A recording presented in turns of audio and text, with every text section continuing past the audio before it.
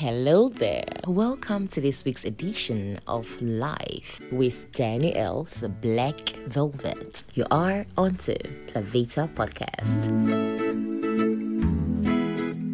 Flowers for abuse. Flowers for abuse.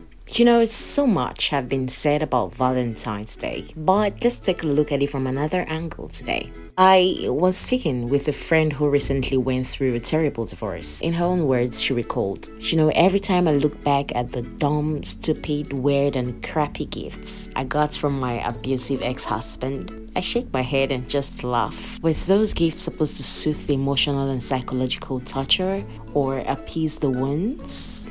Oh, I don't know. I don't even have answers to that. Sorry. So this brings me to say that abusers always have their ways. Many men and women have in the past said they always received mind-blowing expensive gifts from their abusers after every phase of torture. And you see, Valentine's Day is fast approaching, and no matter the kind of gift you receive, if it's coming from an abusive partner, it may be a painful reminder though, but yes, you are in a loveless and damaging marriage or relationship. And you see, both men and women suffer abuse, which comes in different forms and patterns. Yes. Okay, now, this is based on true life story. You're married to a man who is irresponsible, a man who wouldn't flush the toilet after use, a man who would never receive calls in your presence. He's traveling, he doesn't tell you, or at least where he's traveling to. A man who only talks to you when he needs sex or wants something from you. A stingy man who prefers to go to the market himself because he thinks you make profits if you go. A man who only wants to sleep all day and not work. A man who wants you to stay in his family house with his parents and siblings because he doesn't want to get an apartment where he'd be paying rent. A man who thinks you're wasting food if you eat more than twice a day. A man who is physically abusive, mentally and emotionally. A man who is inconsiderate and selfish. No buy gift for this kind of person, no. And stop collecting gifts from them because they are caging you further.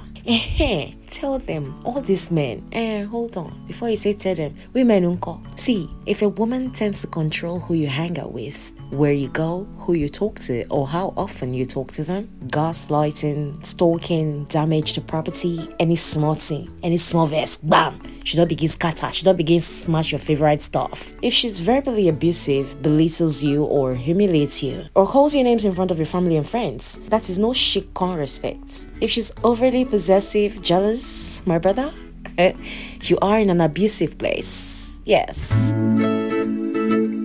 So, buying gifts, sweet talking, makeup sex, or romantic dinners, that assumed season is here. Your abusers want to keep you around until they are finished with you. They buy gifts with intentions to keep you on the edge and guessing, to take care of their own interests, to keep your mouth shut, to stay in your good books. More like creating a trauma bond. Many times, these gifts and special treatments work.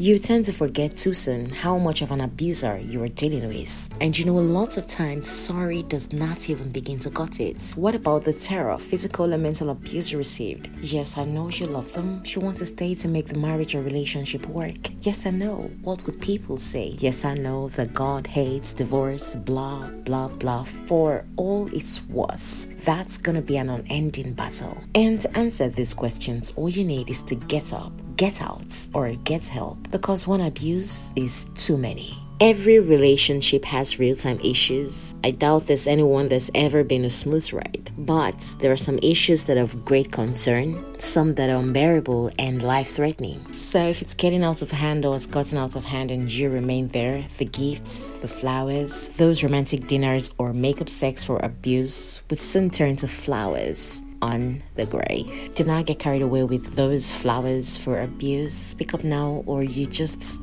usually die in silence. So yes, it's February. Show somebody some love, not because it's a season of love, but because love is the bane of our existence and we all do need it. Here's wishing you all a happy Valentine's Day in advance. I am sending you virtual hugs and smiles. Catch them. Bye for now.